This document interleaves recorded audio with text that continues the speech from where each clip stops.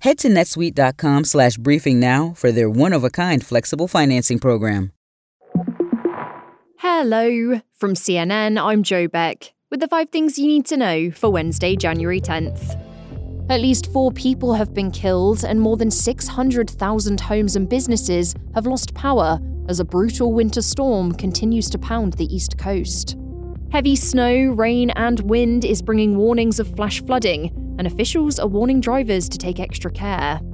We asked CNN's Alison Chinchar for the forecast. Hi, Joe. More rain and snow are expected today across portions of the Northeast and Great Lakes regions, including Pittsburgh, Boston, and Buffalo. Damaging winds are also going to be a huge factor today, with high wind alerts stretching from Georgia to Maine. Winds this strong can make driving very difficult, especially for high-profile vehicles. So please use extra caution if you have to drive in these conditions.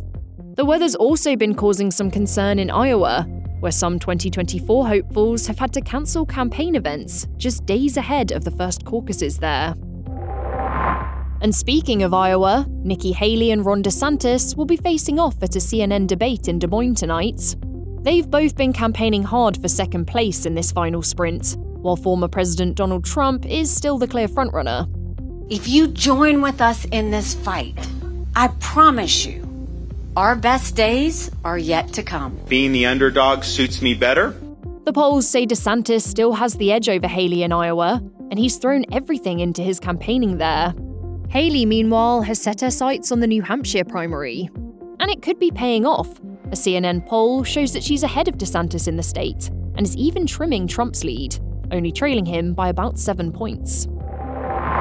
The US Navy has shot down 21 Houthi missiles and drones in the Red Sea, in one of the largest attacks from the Iranian-backed group in recent months. That's according to the US Central Command, which called it a complex attack aimed at international shipping lanes. Officials say no ships were damaged and no one has been injured.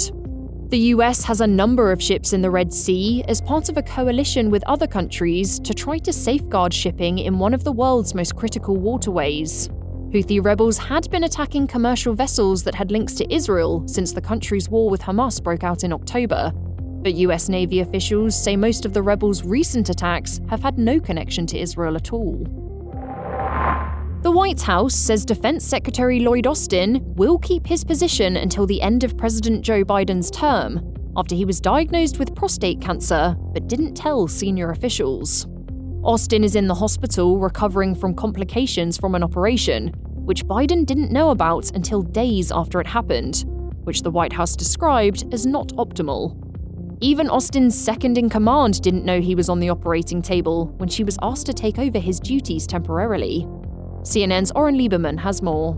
Even though Biden knew on January 4th, 3 days after Austin was admitted to the hospital, that he was there, he didn't know until earlier on Tuesday that Austin had been diagnosed with cancer. So that was held very tightly, even from the Pentagon, and even the National Security Council acknowledging this shouldn't have been handled this way. Now the Pentagon promises to put out daily health updates.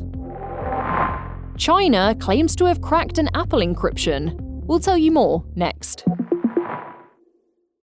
This episode is brought to you by Shopify. Whether you're selling a little or a lot, Shopify helps you do your thing, however you cha-ching. From the launch your online shop stage, all the way to the we just hit 1 million orders stage. No matter what stage you're in, Shopify's there to help you grow. Sign up for a $1 per month trial period at shopify.com/special offer, all lowercase. That's shopify.com/special offer. China claims to have cracked the encryption around Apple's AirDrop function, which lets you share files wirelessly. Judicial authorities in Beijing say a tech company wanted to identify who's using the feature to help police track down people who've been sending, quote, inappropriate information to people on the capital's subway, which included anti-government protest messages. The tech company found out the senders' mobile numbers and emails, and officials say several suspects have been identified. CNN has reached out to Apple for comment. Get ready for some new times for 5 things. Starting Monday, our episodes will drop at 6 a.m., 9 a.m., and noon Eastern Time, as well as 3 p.m. and 6 p.m. every weekday. Krista has today's next update for you at 12.